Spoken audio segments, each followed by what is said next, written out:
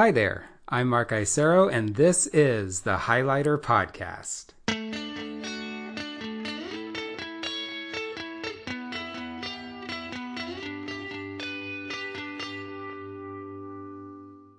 Hello and welcome to the 28th episode of the Highlighter Podcast. Thank you so much for listening. This podcast is an opportunity for us to talk about the best articles and podcast episodes on race, education, and culture. And I'm really excited about this week's guest. But before I introduce her, I would like to make sure that you are all invited to Highlighter Happy Hour number 4, HHH number 4, which is going to be this Thursday at 5:30 over at room 389 in Oakland. If you have not gotten your free ticket, you can go now to highlighter.cc/events. What's great about it is if you bring your ticket, then you get a prize. So definitely do that. It's going to be a lot of fun, and I think that there's going to be a lot of people there. So please come on over and chat about the articles. And now it's time to introduce today's guest. I'm really happy to have Rhee on the show. Christine is a very loyal subscriber to the Digest and listener to the podcast. But even more important, she's an attorney in San Diego, and she's going to be talking about an article that appeared in number 127 on predictive policing. I'm very happy to have you listen to Christine. She's wonderful, and one of the reasons is that she likes the Giants, the San Francisco Giants, which we'll talk about in just a second. Let's get right to the interview.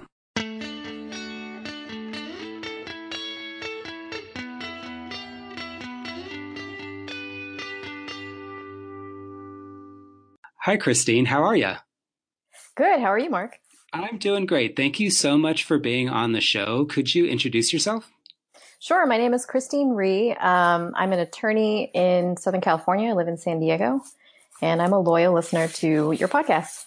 I am so happy that you are a loyal listener. I'm very excited about that. Thank you. Before we get into a little bit more about you, I want to know more about your passion for baseball, because that's actually sort of how we know each other, and we talk about baseball and specifically the Giants. Can you talk a little bit about how it happened for you? Like you're basically a raging fan. I am. And I tell people, and they're like, that makes no sense because you grew up in New Jersey. You've never lived in the Bay Area. And it kind of goes into how we know each other, which is you were my older brother's freshman year roommate in college. And so I was always interested in baseball in the different cities that I lived in. I've lived in DC and I lived in Miami. But when it came time, when I first moved to Miami for my brother to come visit, because he's a raging Giants fan as well, was like, you know what, I'm going to come the weekend that the Giants are in town so we can go to the games. And I was like, sure. So we went together, and he got me really into the players. I think this was in 2012. And that year he was just like, hey, if they make the World Series, we're going to go. And I'm like, okay. So we ended up going to the World Series with you. And then we ended up going to the World Series again with you. And that's how I got to know you some more as well. So that was sort of how it started and how it's continued. Yeah. And your brother obviously has been great since college, but he became even greater when he started taking me and us to all those World Series championships. Yeah. I mean, we're all obsessed. I mean, it's crazy, though. I mean, I looked at something that said that only 9% of Americans like baseball as their favorite sport. And so I understand that. And everybody says it's boring, but why isn't it boring for us? Like, what do you say to people who say, like, how is it possible that you even like baseball anymore? Yeah, I think what really gets me is the players and the personalities. And there's something about, I think, the Giants that they've like cultivated this culture of players. Not only are they super talented, and I think they do a good job of scouting and picking players that are, really work together as a team. But just the personalities, like you look at like people like Hunter Pence, and they're just kind of like odd ducks, and like Johnny Cueto, like especially now in the age of social media where you can follow these players on Instagram and see what they're up to. I mean, all of them I just think are funny. They seem to be really like down to earth guys, but just have this weird streak about them. So, I mean, what makes baseball interesting to me, I think, is knowing their personalities, just seeing, I know, Dave is obsessed with this, but seeing Hunter Pence when he's, getting ready to go up to bat Dave cannot help himself every time he goes to a game to videotape Hunter Pence because he just kind of looks like a spaz a little bit when he's swinging. So I think, for me, what drives it for me is the personalities behind with the players. Yeah, Hunter Pence is a source of joy that does not end. Exactly. Do you think that the Giants have any chance this year? Man, I hope so. With the trades happening off season with Longoria and with McCutchen especially, I'm really hopeful. But I know you and I were talking earlier, we're just worried a little bit about the pitching. But hey, it's an even year, so maybe this will be our year again. I hope so. It'll be great to see Dave over here again. That would be good. So we could talk about baseball the whole show, but I also want to get back also to you're currently in Southern California and you're also an attorney. And for everybody out there, sort of, can you just speak about how you got to where you are? Yeah. So, excuse me. I was in law school in DC, and I had spent my second summer at a public defender's office, actually, and I really enjoyed that work. Trial work was something I never really envisioned myself doing. When I went into law school, I thought I was going to do more transactional stuff, but I got into a courtroom and I got hooked. And when it came time to figure out what I was going to do for my first job outside of law school, I got recruited actually to become a criminal prosecutor in Miami, Florida. And it was just an opportunity that I couldn't really pass down, because it was a challenge to me to be in a courtroom and to be that kind of advocate in the courtroom. It's not really my cup of tea per se, to be in front of a group of 20 jurors and to persuade them to come to one conclusion or another. So I really enjoyed that time there. I spent 4 years in Miami doing criminal work as a prosecutor. And then, knowing that I didn't necessarily want to stay in Florida, I sat for the bar in California. And now I work at the Attorney General's office in Southern California doing civil work now. Oh, that's great. And what's your favorite part right now of your job? I still get that courtroom experience. I'm happy that I can still do that here in California. And I actually work with a really great group of people, a really great group of attorneys. So I think that makes work really enjoyable. Why do you think, so everybody understands that our system requires a good prosecution and a good defense, whether it's on criminal or civil. But why do you think that there's just a lot of negativity sometimes toward the prosecution? It's tough. I think the one thing that's drilled in you in law school, and especially in my old office, was that being a prosecutor, they always say that the prosecutor wears the white hat. So the prosecutor doesn't have a client like a defense attorney, where the defense attorney's client is obviously the defendant. The prosecutor is really serving justice. And that's such an amorphous concept to really wrap your head around, especially as a young prosecutor. So the prosecutor's main role at all times is to do the right thing. And sometimes the right thing means prosecuting a case to the fullest and doing, believing that a defendant is guilty and trying to prove that in court. And sometimes it means reviewing the evidence and critically and realizing that maybe there isn't enough evidence there to go forward in that case, or that the police actually got the wrong person. So it's a really difficult job to be a prosecutor.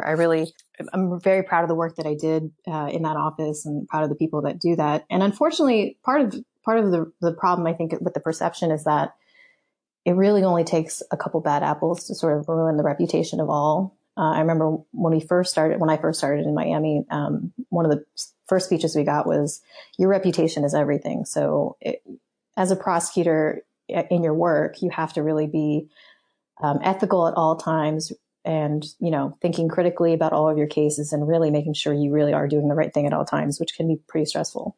So one thing I wanted to ask you about it is this issue of jury duty. Everybody understands that it's important, but nobody wants to be on it. Yeah. What do you say to even educators? We know, it's our duty. It's important, but why doesn't anybody want to do it? And then what would you say to people who don't want to do it? Well, no one wants to do it because everyone sees it as this onerous thing where you're going to be stuck in a courtroom. You're going to be waiting around for a long period of time. A lot of people, I remember when I was doing jury trials, just don't want to also judge people. They don't necessarily want to be the ultimate fact finder in a criminal case, which, is totally understandable. They don't want to necessarily be a part of that process, which they find either abhorrent or, they just don't want to judge people in that way. So, it affects your personal life. It might affect how you think your thoughts about society. So I think that's why people don't want to do it. But I think honestly, people just don't want to do it because they don't want to feel like they're wasting like 5 days out of their life for something that they don't necessarily care about. But as a lawyer, it's so important for us, the whole reason our system works and our criminal justice system and even our civil system is that we get these jurors that come in and act as our fact finders. There are some situations where the judges act as fact finders, but this is how our democracy was sort of started. And I don't really want to wax poetic about that, but without the jurors, our system wouldn't work. And that's something that is always emphasized in trials, is that without the jurors, we couldn't go forward. So it's so funny that you say that most people hate jury duty. I can tell you for a fact, usually lawyers love going to jury duty. I just got picked for jury duty last fall. And when I got my summons, I was in my elevator in my building and I was just reading it.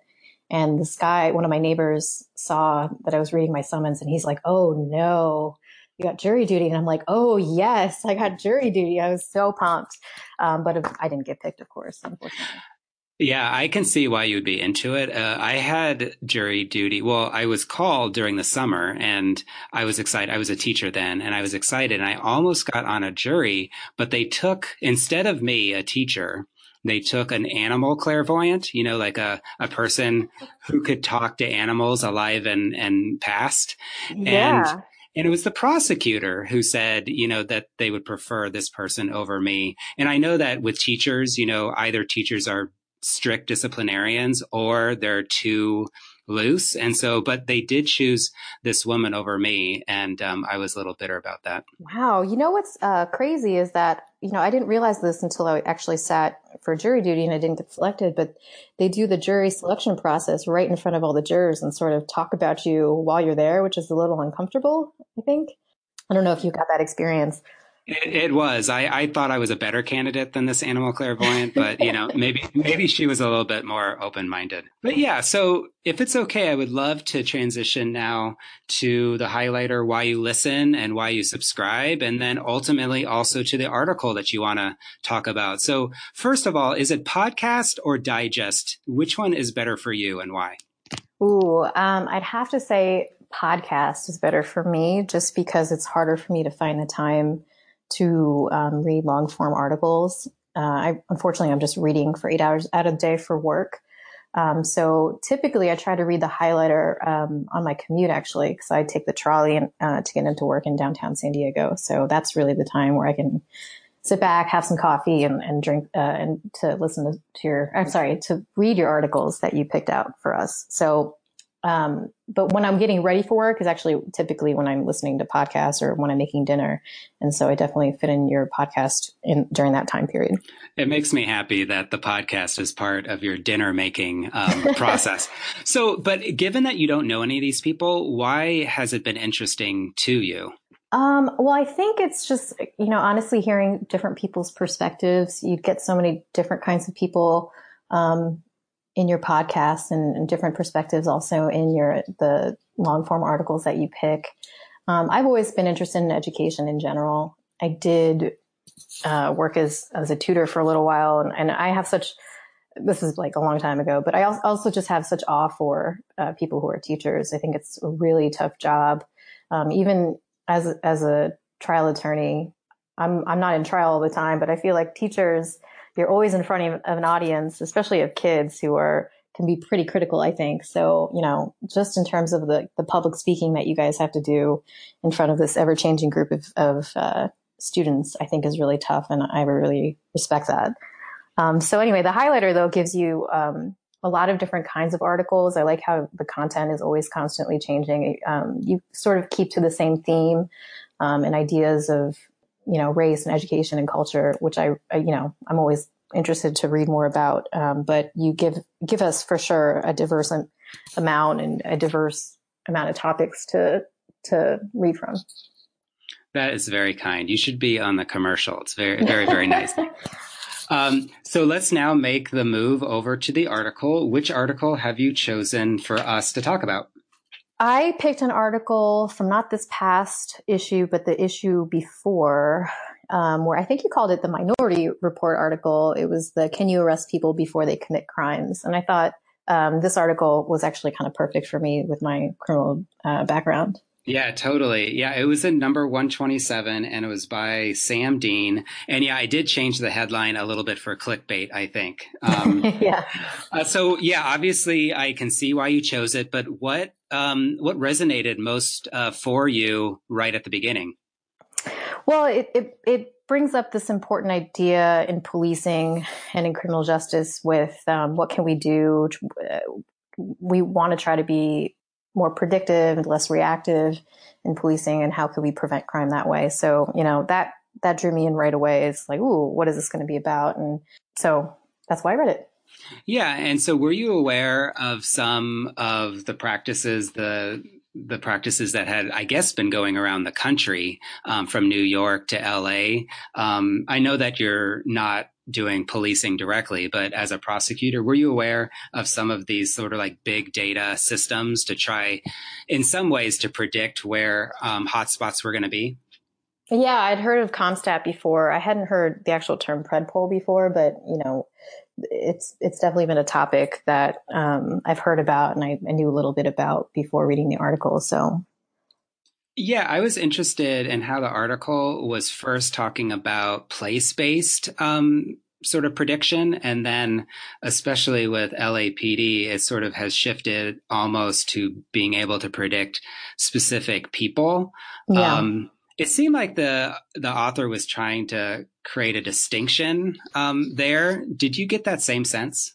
Yeah, I think there's sort of the tone was that the place-based isn't necessarily a bad thing. I think he used an opinion from an expert who analyzed the data and said, yeah, logically it makes sense. So that the police would go to the places where, I guess, the property crime, I think that was really specializing in what that was really referring to, where the property crime is, theoretically, if you put more police there, then the property crime should go down.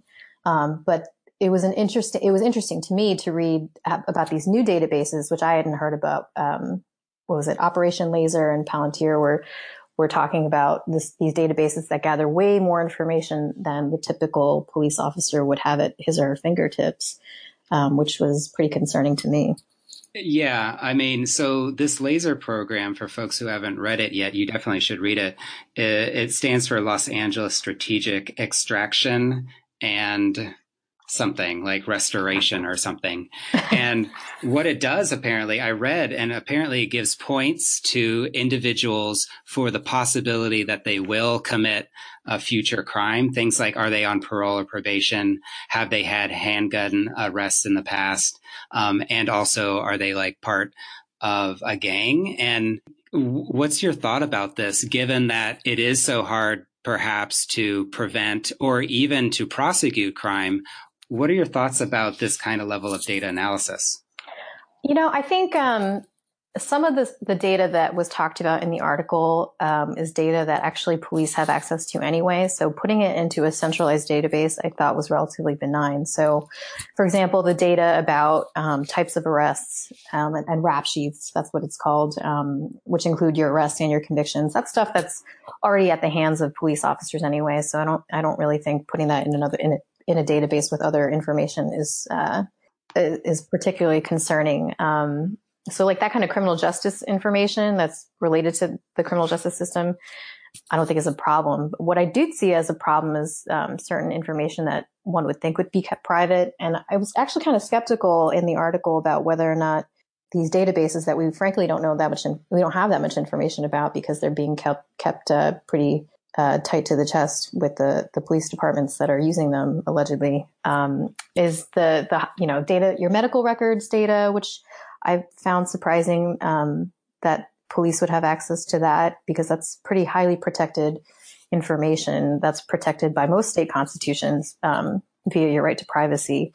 That kind of data and other kind of data. Like I think that one example in the article was like they're going to know the last time you bought pizza at Papa John's. And so just as a lawyer, I was a little skeptical that information would be put in a database that the police would have access to. And like I said, it's because like medical records are so sensitive that for anyone to get hold of them, they would need a subpoena or, Right. a court order. Right. I don't want anybody to know the last time I had pizza at Papa John's. Absolutely not. I mean, that's totally like major privacy issues there.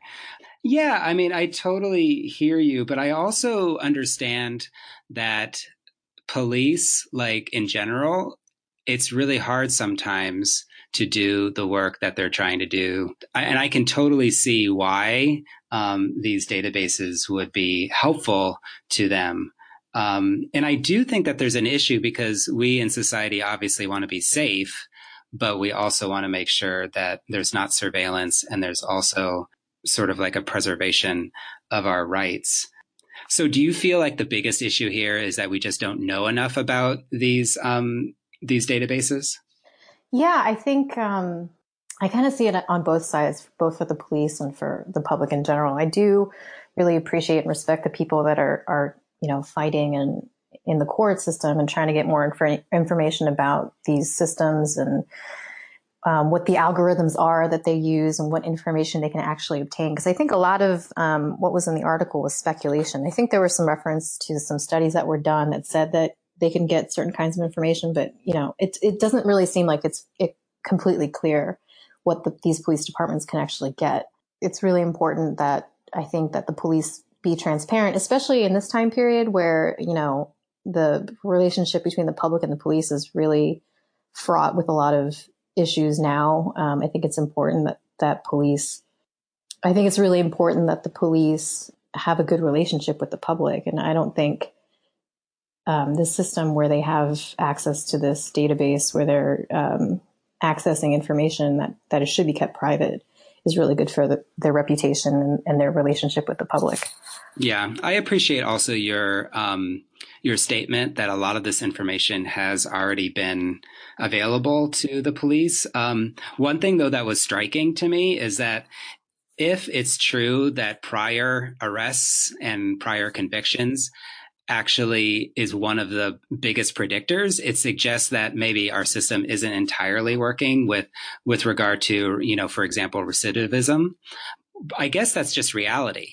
But it sort of sucks. It sort of sucks that the people who most likely are going to be the people who are going to commit crime are folks who I guess have already committed crime.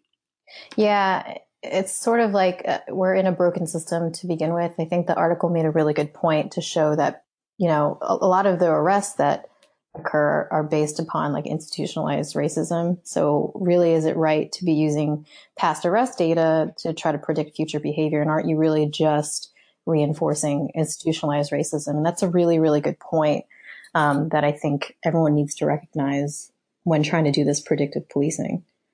Yeah, and I like the point, even though it's not a great point, meaning it's a sad point, that we are in this system. I know of a number of colleagues in my past in the education system who say that there's actually a lot of parallels between the criminal justice system and the education system. We talk a lot about the school to prison pipeline, for example, where there's just discipline and punish. It's the idea if you're not compliant, then you get pushed out, which people call dropping out. And then ultimately you have folks who have dropped out from high school. And obviously they're going to be more likely to perhaps commit crimes.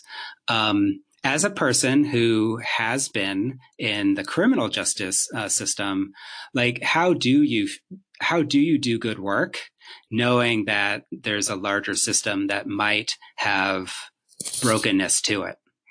That's a good question. I think for any prosecutor, you really, your main drive and your main purpose has to really be seeking the truth.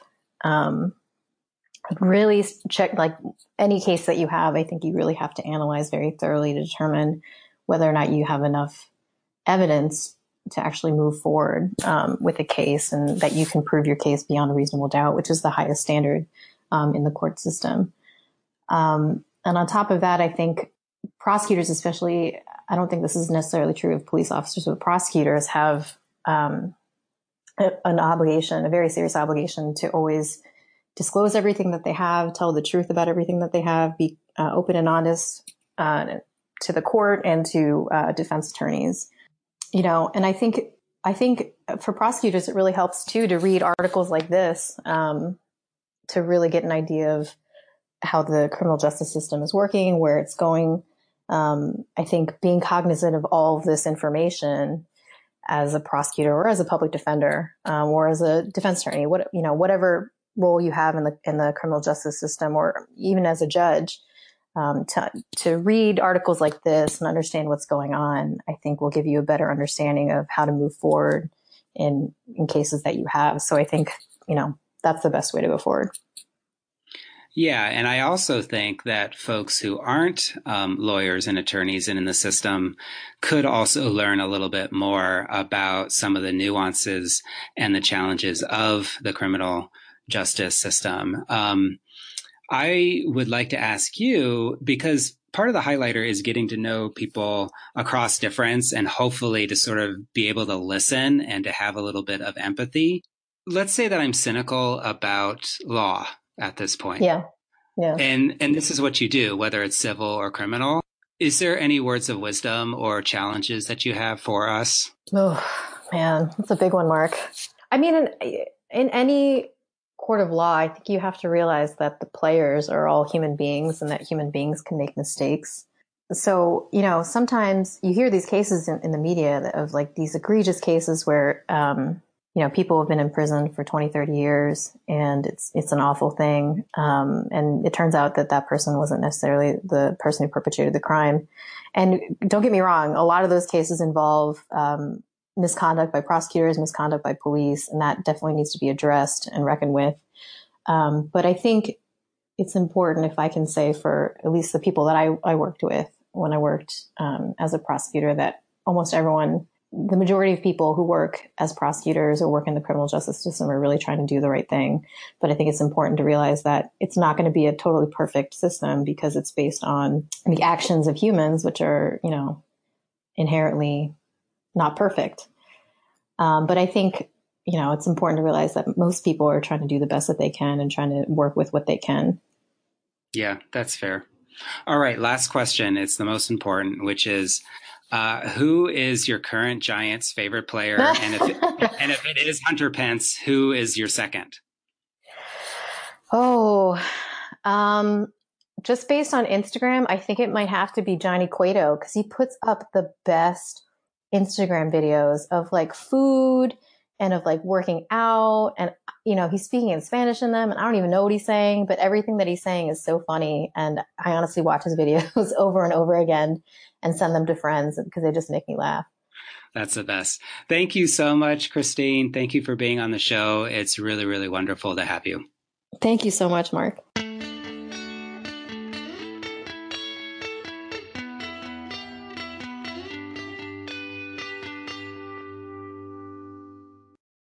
I want to thank Christine yet again for being on the show. Thank you so much for sharing your perspective and your insight. It's pretty clear that the highlighter community is filled with some pretty great people. So thank you yet again. Before I go, one last thing is I definitely want to hear from you. The phone number is 415-886-7475. This week's question is, what are your thoughts about predictive policing? And what is the appropriate line between law enforcement and surveillance? Please give me a call with your thoughts and maybe they'll go on the air next week. With that, I want to wish you a wonderful, wonderful week and be looking out for the next newsletter, which is coming out, as you know, this Thursday at 9:10 a.m. Have a great week.